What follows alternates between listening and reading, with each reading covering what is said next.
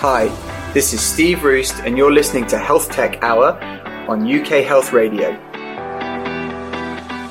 Each week, we give you the best news, views, and interviews from the health technology world.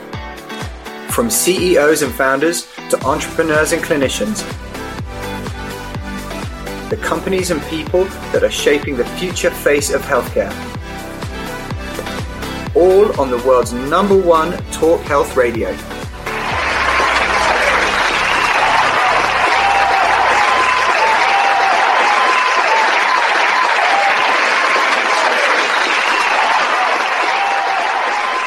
Hello and welcome to Health Tech Hour on UK Health Radio, the world's #1 talk health radio. My name is Steve Roost, and each week we bring you the best news, views, and interviews with the CEOs and founders and clinicians who are leading the health tech revolution in the UK and beyond. I am deeply embedded in the health tech space. I'm a founder and CEO of PopToc, which enables anyone with a smartphone to give themselves a blood test. And beyond that, I'm passionate about the people and companies who are changing the world. As always, follow us on Instagram and on Twitter. It's at Health Tech Hour. Also follow the station on the same platforms. And you can also watch the videos of all of our shows, of all of the previous Health Tech Hours on our YouTube channel, which is Health Tech Hour on YouTube. So you can actually see what I look like and what the guests look like and what our wonderful sound engineer, Johan, looks like. So last week, we had a great show with Rachel Crook from Lifted. It was fantastic, super inspiring. And no doubt we'll return to the area of social care, the social care crisis, and how technology is helping to alleviate some of the problems there. No doubt we'll return to that in due course. Today, though, we're dealing with another area which is in crisis, and another entrepreneur and a company that's changing the world in this space. But this time it's the world of dermatology that we're going to get into, particularly melanoma. So listeners may or may not know that there's a huge lack of dermatologists in the UK. The situation has obviously been made worse by our ever-present friend, COVID. But why does this sort of matter that there's a shortage of dermatologists? Well, 24% of the UK population visits a GP each year to discuss a suspect spot or lesion on their skin. I know I've done that. I'm sure many listeners have also done that. Beyond that, though, more than 1 million people have referred by their GP to a dermatologist, which obviously creates a hugely long waiting list. Now, it's those waiting lists that are all over the media at the moment across all different types of areas, but those waiting lists are getting longer and longer and longer. And the fact that there are fewer and fewer dermatologists is just exacerbating the issue. But why does that matter? Well, 98% of the people that are on those waiting lists to see dermatologists don't need to be on there because their skin lesion or their skin spot isn't cancerous. But for the 2% that where it is cancerous, it is a melanoma, the current waiting list is creating a dangerous delay for them. Now, Moletest, which is the company where my guest, Joe Ferriera, is the marketing director and founder, has launched the UK's first iPad-based device to rule out melanoma and help clear the 98% of people referred to dermatologists unnecessarily so that the 2% with melanoma can get seen more quickly. The use of AI and machine learning to diagnose skin problems or rule out skin problems is something that even Google have become involved in recent times, and it's a hot area for all healthcare systems and organizations. So I think today's show is going to be extremely interesting. I know personally I'm very interested in this space. So Joe, welcome to the show. How are you? Good, thank you. Good. So what's the current mood in the camp like at Moletest? How are things, in general? I know it's a bit of a topsy-turvy time for everybody. Particularly over the last kind of few weeks where we thought we were maybe out of it and now we're maybe not really that out of it. But what's the mood in the camp like?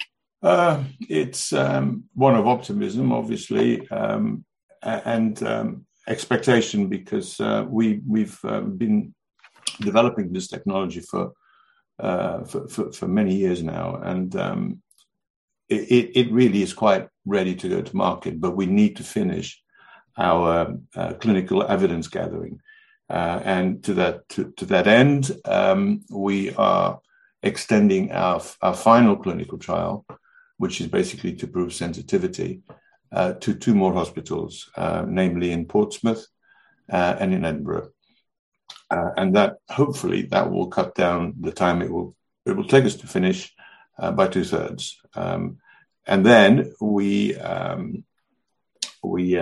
need to move aggressively, as aggressively as we can within the confines of the NHS into market adoption and access. So very excited, a lot of expectation, also an awful lot of spend ahead because trials are unfortunately not free. If only. So yeah.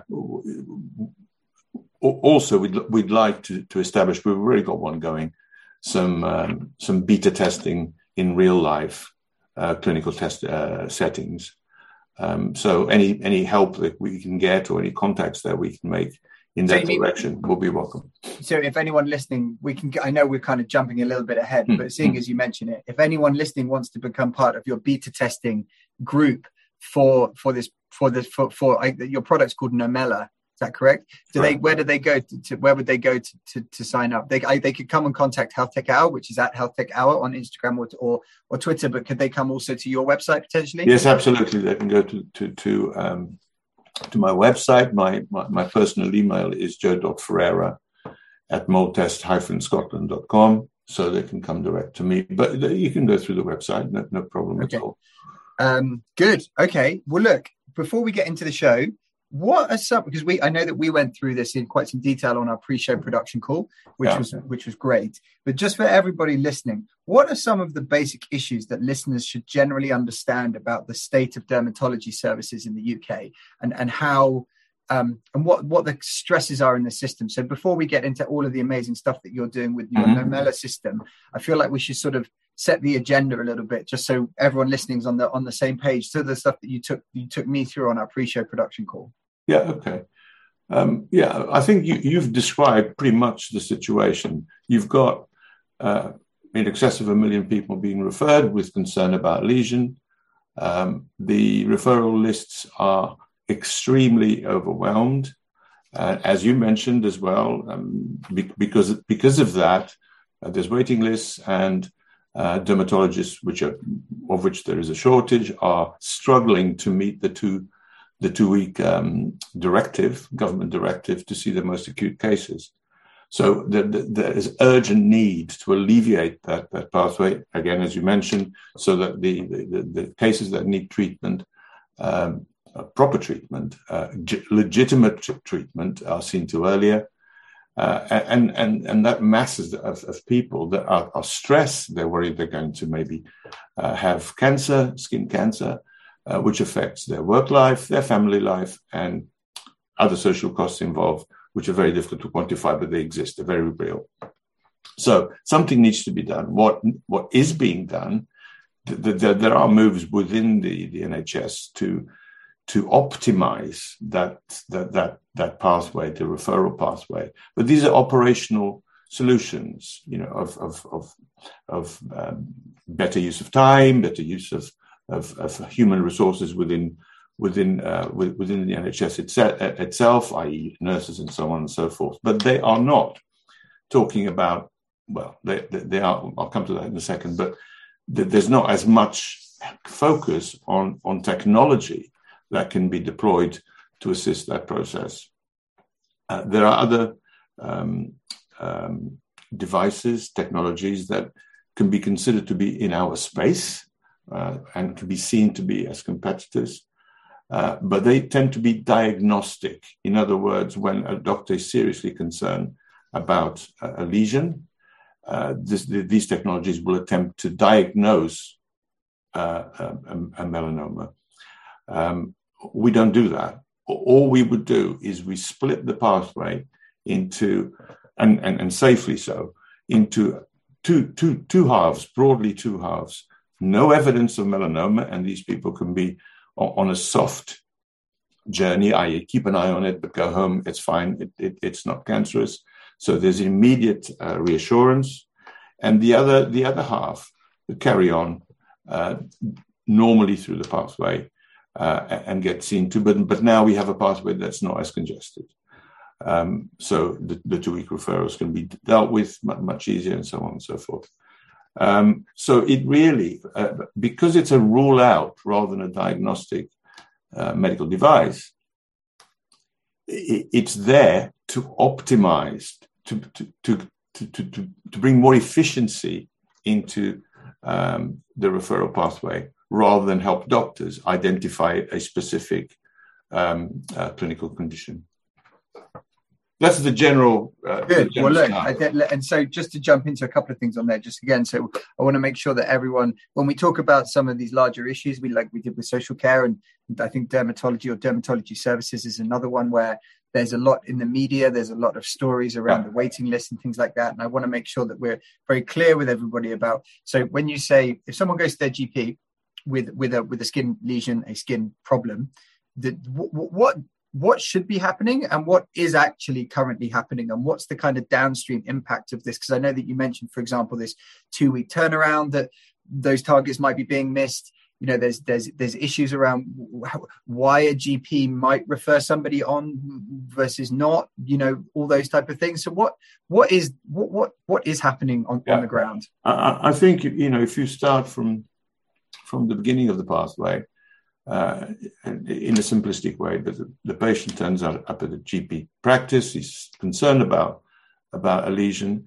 The clinician, the GP will exercise a degree of decision making there, because if it's a wart or if it's psoriasis or something that is easily recognizable and commonplace, then it can be treated accordingly, and that's fine.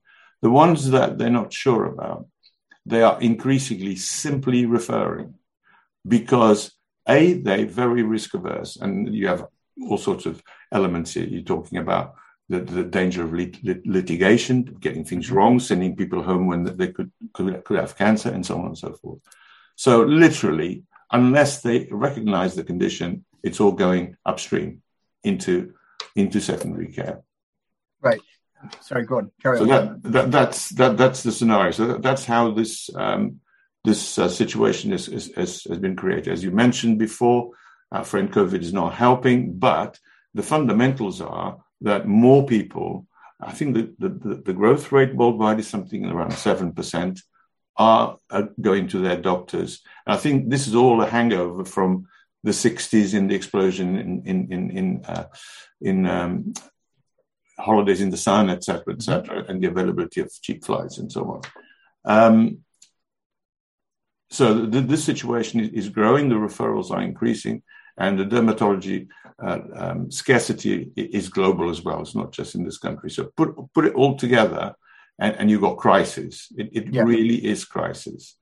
One thing we haven't mentioned, you touched upon it, but it's equally true, because the channels are clogged with these people, and there are rules actually to see them must be referred to see them within 2 weeks. Other patients are not being seen for other conditions like cancer. Right.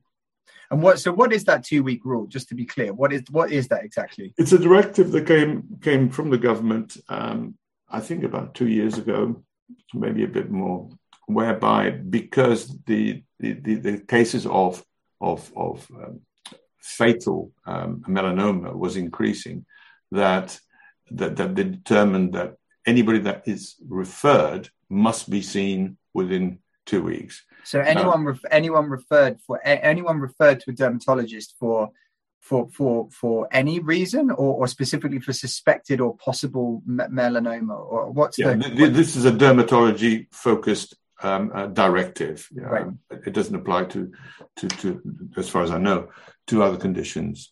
Right. But is that? I mean, that strikes me as a tall order, even at the best of times. I mean that anyone referred to any secondary service in the UK might get seen guaranteed within 2 weeks. Strikes me as slightly a bit of a tall order. So what's the if the numbers were manageable and the specialists were, and there was enough specialists, it should be fine. It should be fine. The dermatology then exercises its own specialist knowledge to determine whether this is a critical case, an acute case, in which case it gets biopsied, basically, and goes for biopsy and histology, or it gets sent home with a keep an eye on it sort of tag to it, and come back if you're still concerned. But yeah, if the numbers were, if the demand was halved and the supply of dermatologists was doubled, it would be manageable, Steve. Right. So we can't do anything about the dermatologists. No, that's hard. It's hard to replicate people. Yeah, like but that. we can do something about the referrals. That makes sense. The ones that don't need to be there.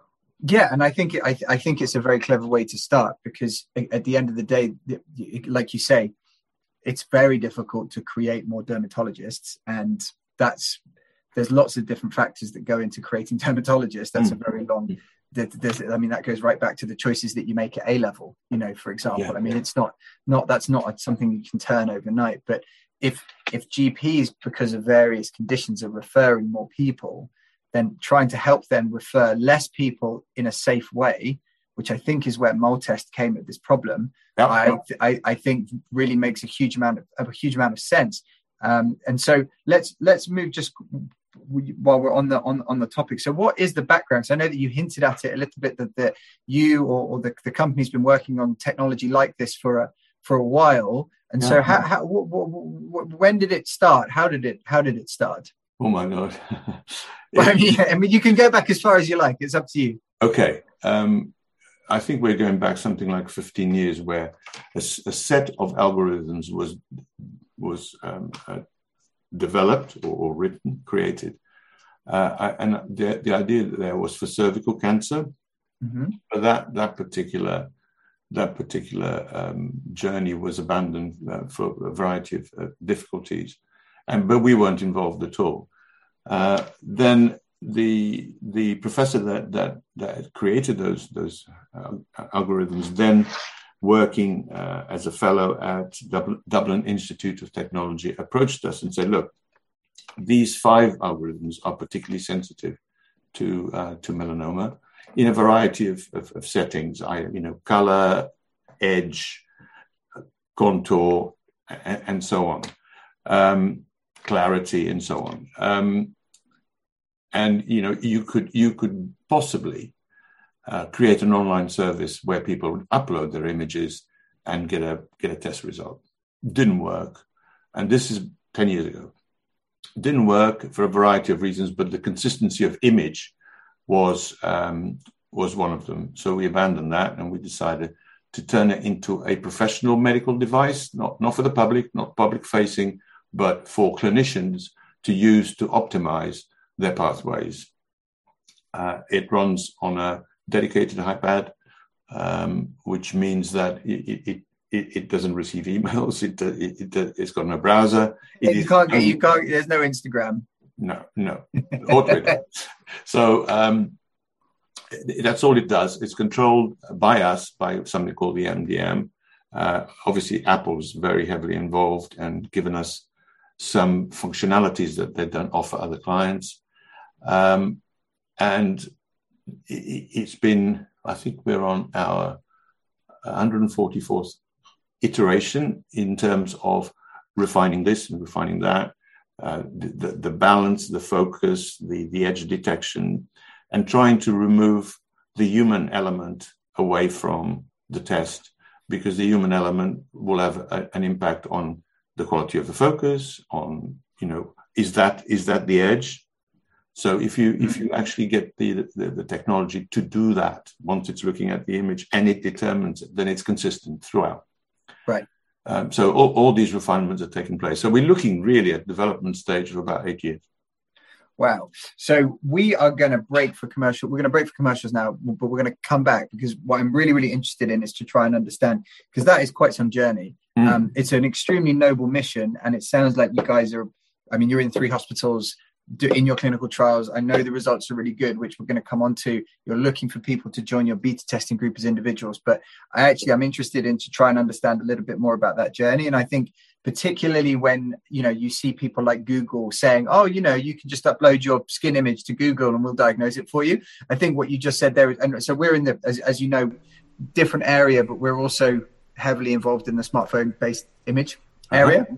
And I think what you said there really hit the nail on the head, which is, I think people have this belief that there's a consistency when someone is asked to take an image of something, that it all is always the same, and it just fundamentally isn't. Yeah. And image quality is the biggest determinant of success of this type of thing. So I want to kind of come back around to that, because obviously I know that I think you made a very clever decision, which is to focus on the GP clinician level and as a professional tool as opposed to a personal tool. But anyway, we're going to break for commercials now. We'll be back in 2 minutes. Back with Joe Ferriera from Moletest. UK Health Radio, the station that makes you feel good.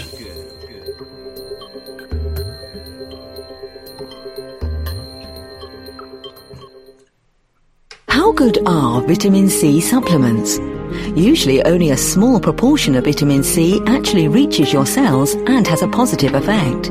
Whereas the high absorption levels of Goldman Laboratories liposomal vitamin C help maintain optimal vitamin C levels in your body and strengthen your immune system. Now get 10% off when you choose Goldman Laboratories liposomal vitamin C capsules. Just quote 10 off at goldmanlaboratories.com. Do you suffer from pain? B-Cure Laser, a home-use CE-approved medical device for the effective treatment of pain, is now available in the UK. The results of a double-blind trial has shown that B-Cure Laser offers a significant reduction in pain compared to the placebo group. To get your special B-Cure offer now, call free on 0808 501 5122 or Google Radio Pro London. B-Cure Laser. B-Cure Laser. UK Health Radio, the station that makes you feel good.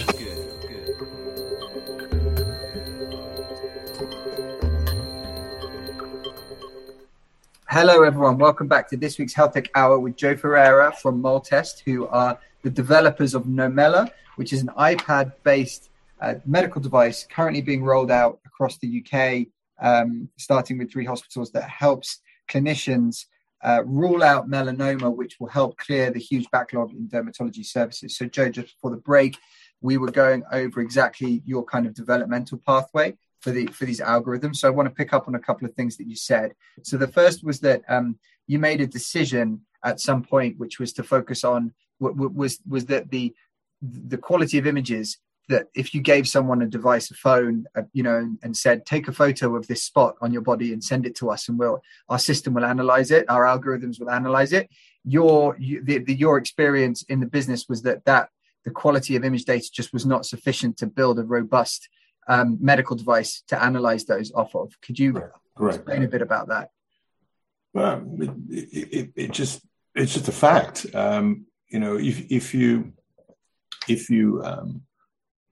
If you look at a photograph, it could look very good on an iPad.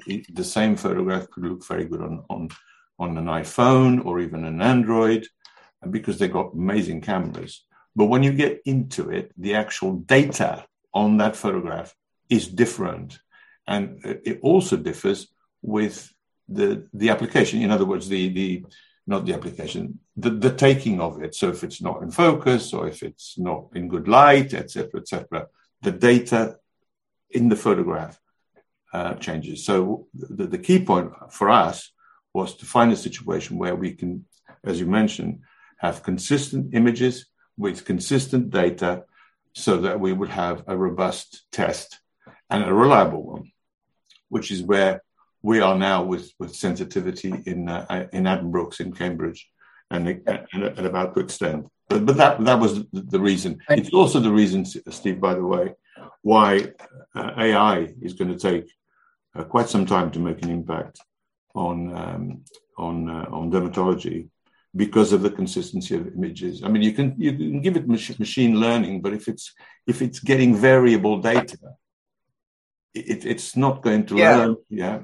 So let's get into this, because I was going to get into this anyway, and I think it's a really interesting area, because to the extent that listeners are aware, but in the UK, well, globally, but particularly in the UK, there's the NHS has done quite a good job, I would say, about trying to incorporate digital services, digital innovations into it over the last 10 to 15 years. The creation of the digital accelerators, the National Innovation Accelerator, the Clinical Entrepreneurship Program, and most recently the launch of NHS X.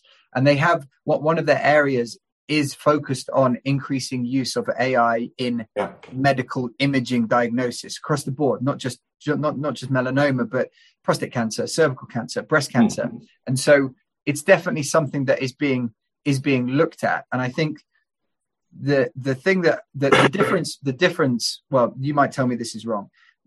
one of the major differences between looking at using AI to analyze MRI scans versus photos that people take of stuff on their bodies is that MRI scans have a much, much, much higher consistency, right, of the image quality of what it is versus, and I think that's something that you just highlighted, right, which is that if I take a photo with my iPhone 4 versus my Samsung Galaxy Tab A, those two camera applications will have inbuilt processing that even of the same area, even if you're taking a picture of the same thing, there'll be a huge differentiation. And if you're dealing with something, I don't know, maybe you could explain a bit around the intricacies of melanoma in terms of, because you're not taking a photo of something consistent. A melanoma on one person might be very different to a melanoma on another. I don't know.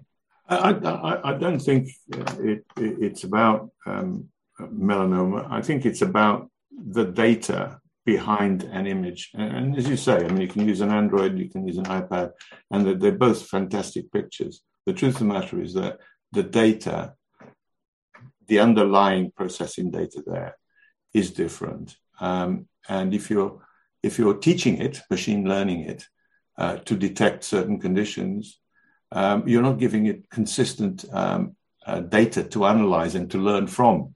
Yeah, I'm not a technician, and I'm certainly not an AI expert, but it is a fact that even the NHS and the other bodies, the accelerators that are involved in the initiatives, know that it's going to take a while. It's going to take a good while, like several years, if not 10 years. And that's all I know. Otherwise, it'll sound like I'm knocking the competitive technology. They're artificial, we're real, so it's not. And where is that boundary for you, interestingly enough? Because your system is based on a set of algorithms, which one could argue is machine learning in the sense of it is a set of, mathematical algorithms that take an image as an input, run some analyses in some way, shape or form, and then make a diagnosis at the end. Where on that spectrum between, AI on one end and, I guess, analog human looking at a picture on the other, where do you pitch your sort of technology?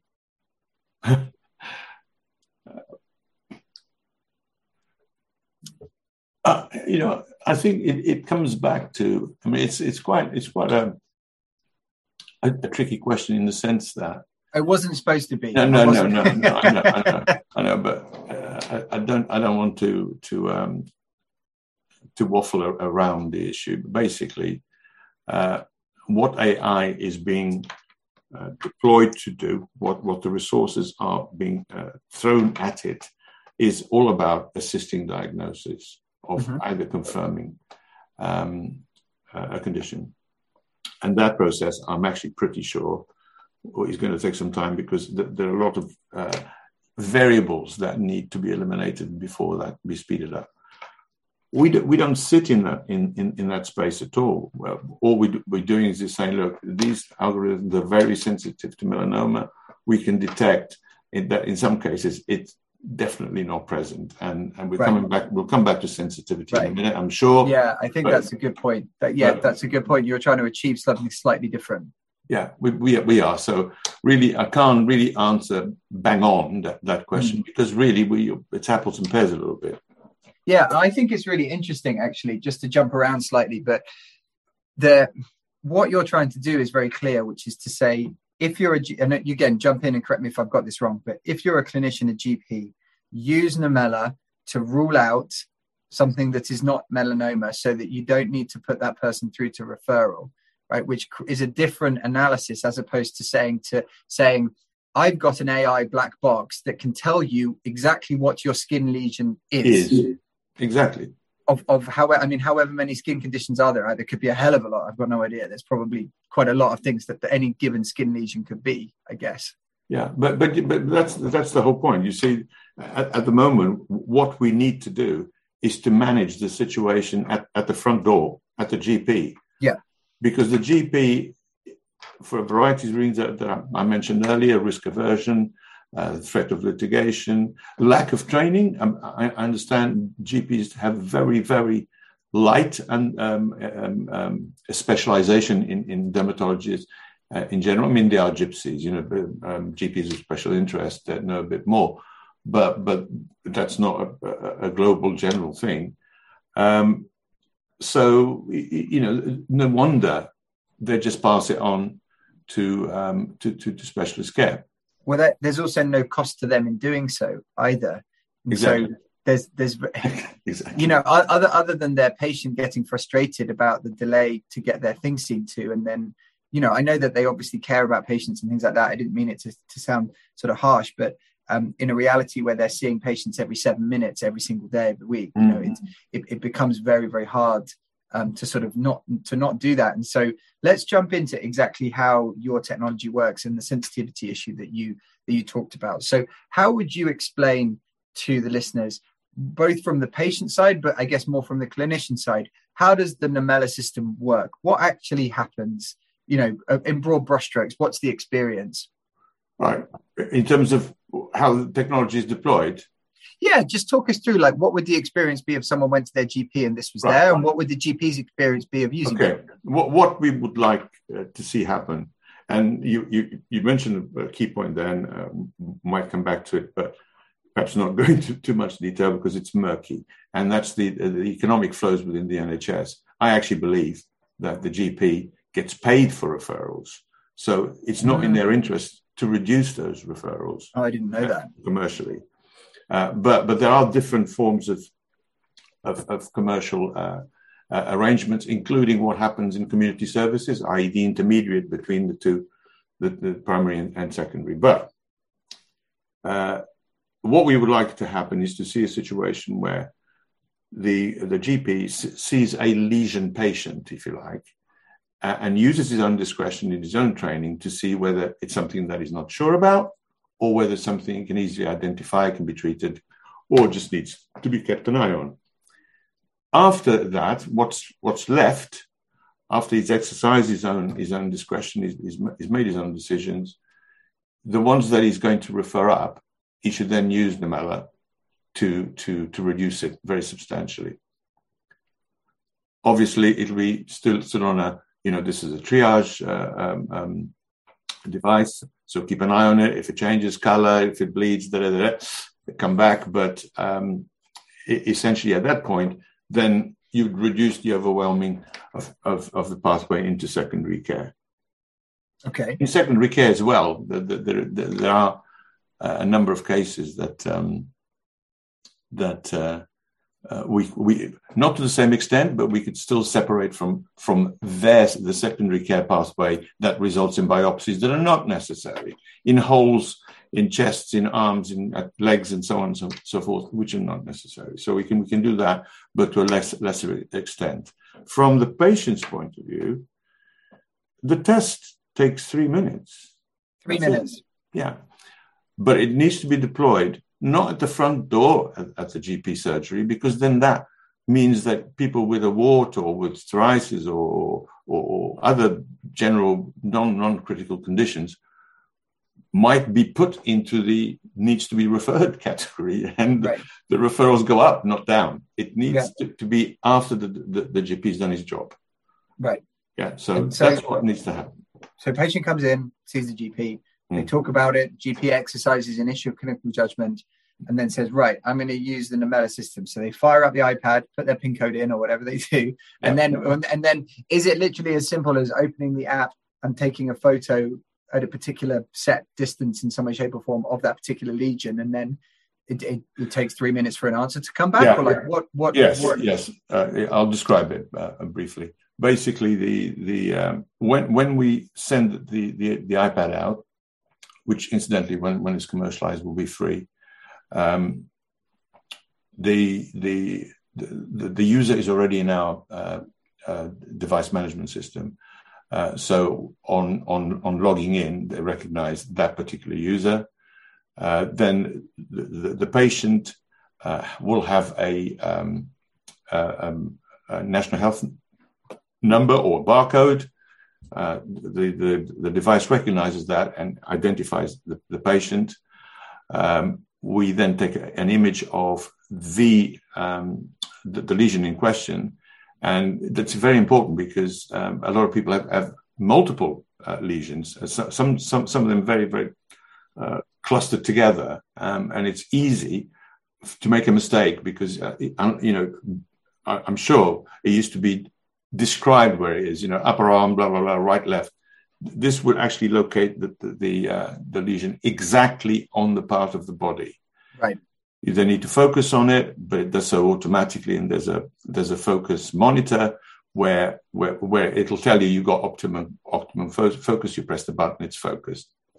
You then need to find the edge, and again, if you bring the device close to the lesion in question, it will at some point define and find the edge and mark it with a green light. So it's found, it's captured, it's locked.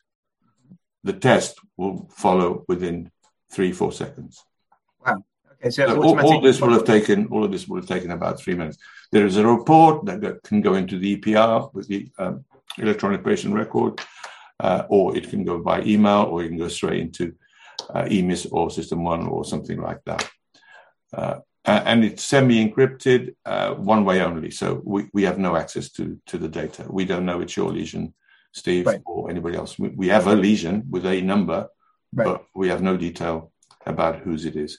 The hospital, on the other hand, or the GP, does have that number and does have the personal data, so they can then retrieve the image back if they need it for something else. Okay. And it sounds very simple. Presumably the training on it is also very simple. Yeah.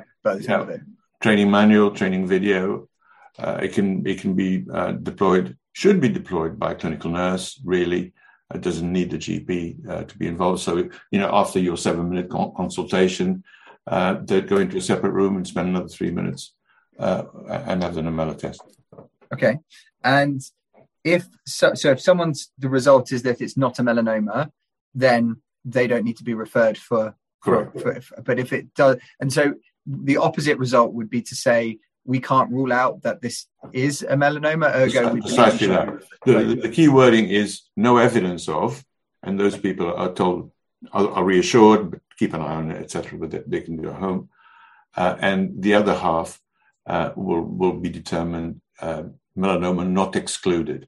What that means specifically is that however many were given that not excluded result, it doesn't mean it's melanoma. In fact, very few of them, very, very, very few of them will be melanoma, but the melanomas will still be in that basket. Yes. Okay. Yeah. So let's, we're about to break for the commercials, for another set of commercials, but after we come back, let's get into what the results are that you're seeing and what the feedback is from both clinicians and from patients, because I'm kind of interested to see what, first of all, how successful is it?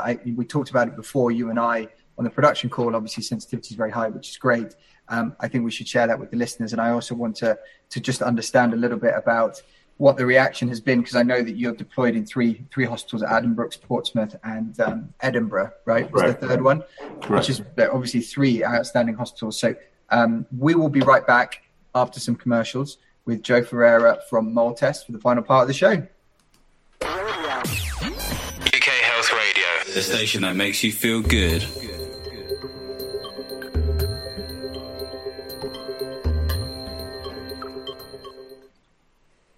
Scalar light is the quantum energy emitted from the universe, from the sun and stars. Now, Tom Palladino, a humanitarian and scalar light researcher, has created the world's only scalar light healing system, a system that can bring long-distance healing and wellness to humans, pets, and plants via a photograph. Get your free 15-day trial now at scalarlight.com. Or click on the Scalar Light banner on the UK Health Radio website. Shields like masks are top of mind right now. But did you know you have inner armor working constantly to protect you from pathogens? It keeps you healthy and thriving. It's your immune system. Ion Gut triggers the body's natural ability to support gut strength all year long, so your immune system can protect you when you need it the most. How are you treating your inner armor? Visit uk.ionbiome.com to learn more. Ion Gut. Protect what protects you. UK Health Radio, the station that makes you feel good.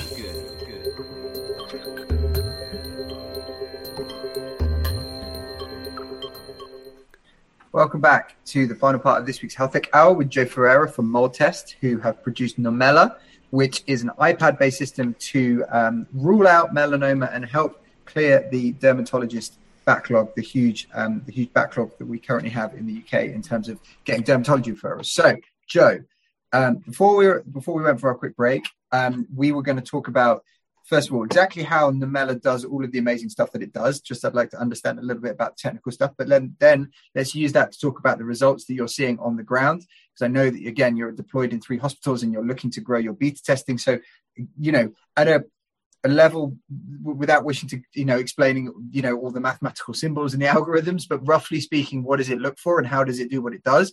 And what are the results that you've been seeing? Okay. In terms of how it does what it does, I've explained before, it's got 5 dedicated proprietary algorithms, which is basically our intellectual property, wholly owned, not licensed in any way, shape or form. And those algorithms are particularly sensitive to various aspects of melanoma. And basically, if the image result sits anywhere outside the range of any of those 5 parameters, it's not melanoma. Right. Okay. That's the technology on the algorithm side. That makes sense. So, and there are things like, I think you mentioned before, color, outline, what was clarity? Edge, glare, Yeah. Okay. So, basically, then what we needed to do is to, in a clinical situation, demonstrate its ability to differentiate between finding no evidence and not excluding it. Mm-hmm. So the first clinical trial, which we designated C4, was conducted in Lanarkshire, NHS Scotland, 1,200 patients referred from primary to secondary care, and that was obviously the trial took place at the hospital, and I think we collected 800 lesions, not melanomas. I think melanomas was only 22 or something like that.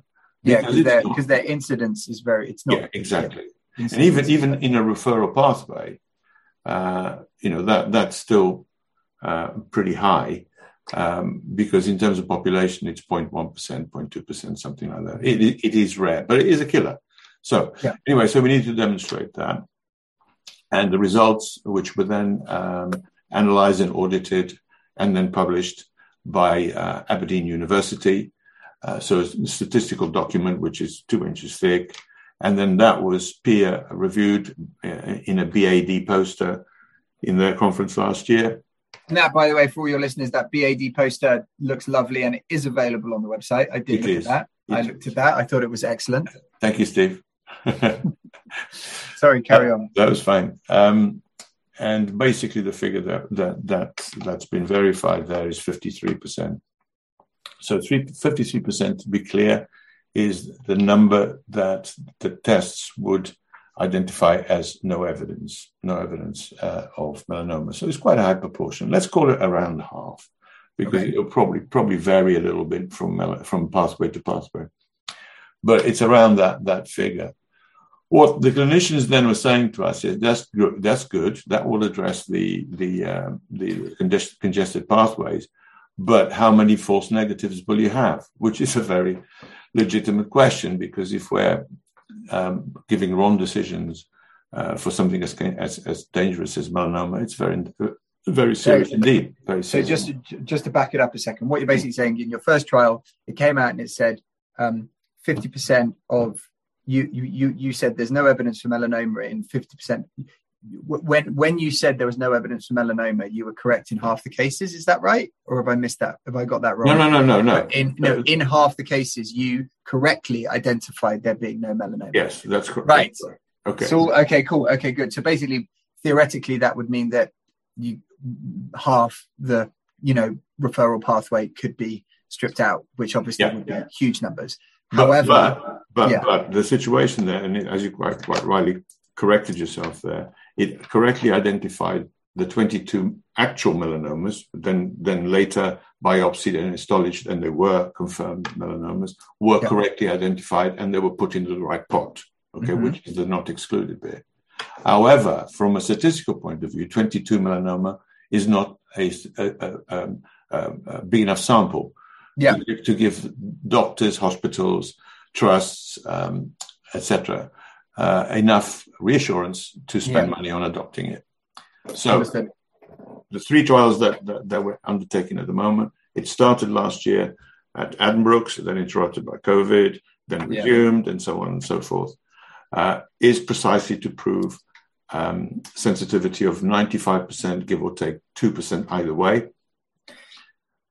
So that means in 95, just to understand, you're saying you're trying to get to a point where in 95% of cases where it should not be excluded because there could be a melanoma, you determine that correctly. Is that what that means? In 95% cases, if we can get 97, even better. If we can get 93, it's fine. Okay. Incidentally, this is way, way above the level of accuracy of a trained specialist. This is measured against actual histology, the actual clinical result, not what a doctor would do. What's the generally accepted? About 75%. About 75%. So we're still talking about doctors sending home possibly a quarter of people that do have melanoma. Right. And have to come back, and then maybe not treated in time, and et cetera, et cetera, et cetera. So where we've placed this particular clinical trial is not in a general pathway coming from primary care to secondary care. So your normal referral pathway. Where we've placed it is at the acute angle, which is basically it gets to the specialist, it gets to secondary care. The doctor then exercises their discretion again, thinks these are not serious, just keep an eye, keep coming back if you need to. But these 10 here, I don't like. They need to come out. Okay. And that's where we're running this sensitivity test, this false negative evidence, clinical evidence, because all these people will be biopsied, and there will be histology for all of them, and we can then compare whether we gave the right test result. Yeah, because actually, if you think about it, you need to know. It's a tricky one. I can see, because obviously we're a medical device developer as well. It's interesting to compare, totally different area, but you need those biopsies to happen in order for you to be able to calculate the accuracy of your system in a sense, because is it the case? Because I know that we've had some people on the show before that have been using, let's call it AI, they call it AI, for using MRI scans of prostate cancer to better diagnose prostate cancer. There are millions of images, previous MRI scans that they can get access to, hundreds of thousands certainly held in data vaults within the NHS, so that they have and each one is obviously labeled with what then subsequently happened to that person. However, is it a bit different with you guys, because those images of those lesions, first of all, don't exist in the first place because they weren't necessarily taken, and unless it comes out and is biopsied, you may not necessarily know. So is it sort of, you actually are trying to create this trial pathway for yourselves in a way, whereas other people in the imaging space have just got access to these images because they were already taken, because they were already imaged. You're back to the consistency of images again. So the safest way to make sure that we can give reassurance to people who eventually, health providers who eventually adopt us, is to say, look, all our tests were compared with histology, with actual clinical results. Undisputable, it was or it wasn't. And we need to gather 200 melanoma to do that, to create a representative sample, statistical sample. And we're about halfway through.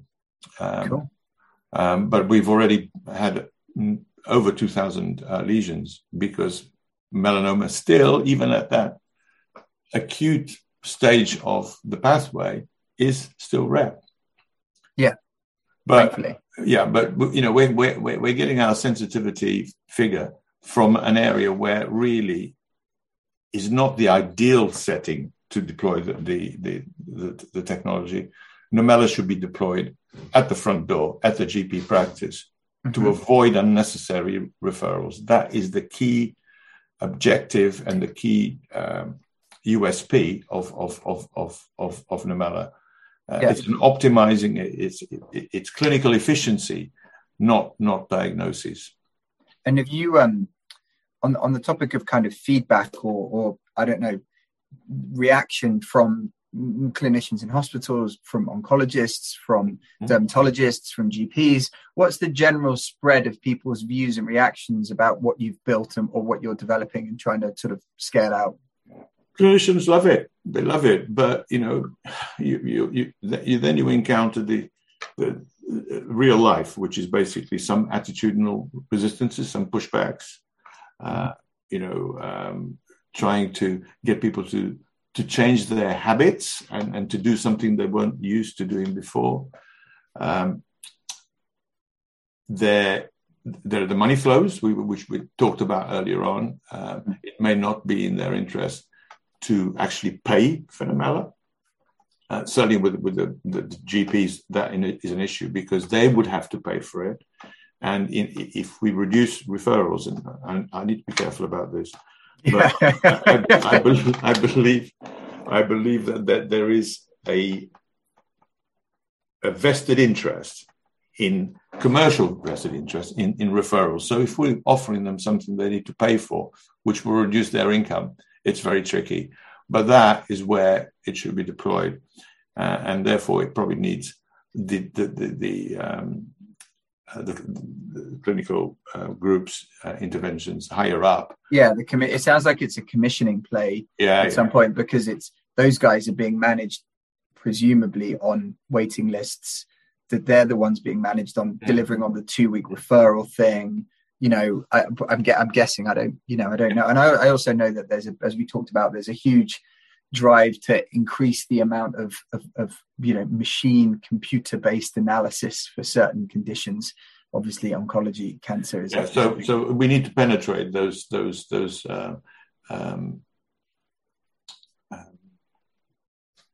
groups, those commissioning groups. Yeah, it's not just the groups. It's the inelasticity of them not being agile enough to move in a different way. All right, well, the money flows are like that, but in order for us to be able to afford you or pay for you, they need to happen in a different way. That isn't going to happen overnight. So there is attitudinal resistance. There is commercial resistance. Is there resistance at all about the conceptual, other than your clinical results, but conceptually about what you're doing? Everyone's like, "This is awesome." I assume. Yeah, absolutely. They love it. They love the idea.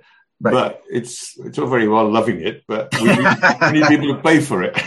Yeah, that's the rub, right? That's the rub with the NHS, certainly. The interesting thing, though, I find, and we've been so busy with clinical issues, with gathering evidence issues, setting up beta trials, et cetera, that we haven't had the time to explore more deeply, but I will do so. And that is that if you go outside the NHS, which is a bit of a nightmare, as everybody knows, you've got the health insurers.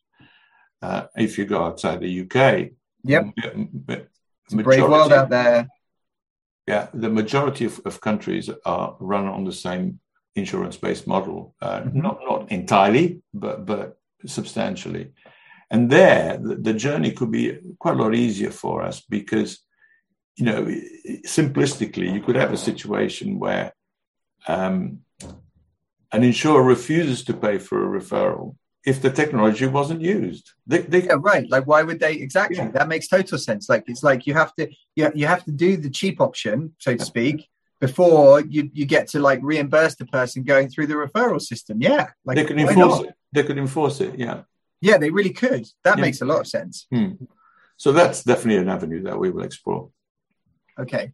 And so other than the clinical trials, obviously, which are ongoing, and what is there anything else over the next 12 months, or what is the big focus other than the clinical trials piece? What's the big focus over the next 12 months for Nomela and Moletest and the Nomela system? Okay. And if your listeners can help or have the connections to facilitate or put us in touch with people that can, then that would be appreciated. Essentially, one of the other things that clinicians want other than clinical evidence, because the name of the game is client protection and not losing patients if at all possible. So clinical evidence is key, but the other thing that is key is use in a real world clinical setting. So it's very good bringing something out of the lab, if you like, and say, look, it works, take it. Yeah, but where has it been used? Yeah, like you mean a GP, or you mean a primary care based? It could be a primary care. It could be intermediary. It could be intermediary easily. But we'd like to run those beta tests. We will pay for them. Right. And we will run health economics alongside it. So basically compare what happens to the money flows if you used it and affected the clinical decision, or if you didn't. If you did like before and just relied on what your clinician decided. And therefore come up with commercial evidence as well. Okay. Yeah. Well, on that, so anyone who wants to get in touch with Joe at Nomela, they can obviously contact me at the show, which is the @HealthTechHour address on Twitter or Instagram. But they can also go to, is it nomela.com or moletest.com? Yes, that's correct, nomela.com. So NOMELA.com. If they go to Moletest, it'll link them up to Moletest.com. Yeah. So any clinicians out there, GPs, anyone in this space who's interested in trialing the system in a real world, that wants to get in touch with the beta testing, I think you get in touch with me, get in touch with the show, get in touch with Joe. Look, it seems like a great system, and the reason why I love doing the show is to find people that have come up with simple solutions to quite complicated or seemingly complicated problems, right? How do you solve the waiting list crisis in dermatology? It's like, well, actually, your solutions are very elegant, it's like very elegant, clean solution to it. I think it's fantastic. So hopefully you can finish the clinical data, and then we can go from there. But quickly, we've got 2 more minutes left on the show. So if you had to pick one lesson that you've learned through your journey with Moletest and Nomela, just before we go to close the show with, what would that lesson be for the listeners? Ooh, which one do I pick? With the technology, with software development, because basically we rely on that. Finding the solution to an issue or a problem, if you like, or getting the technology to do something a little bit better, is not a panacea. What will happen is it'll bring up another issue, which you can also refine, which in turn will bring up another issue. And until you've actually eliminated all those elements of potential refinement, you're not there. So never be surprised that you think you've solved it. Yeah, stay on your mission. Never give up, but don't be surprised if there's always another problem. Joe Ferriera from Moletest, makers of Nomela, thank you so much for coming on the show and explaining about the world of dermatology. It's been a real pleasure to have you. Thank you to everyone for listening. And we'll be back again next week. So thank you very much. Thanks for having me.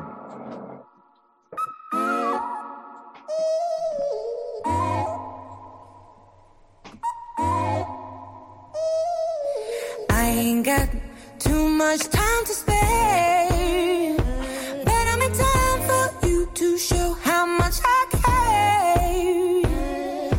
Wish that I would let you break my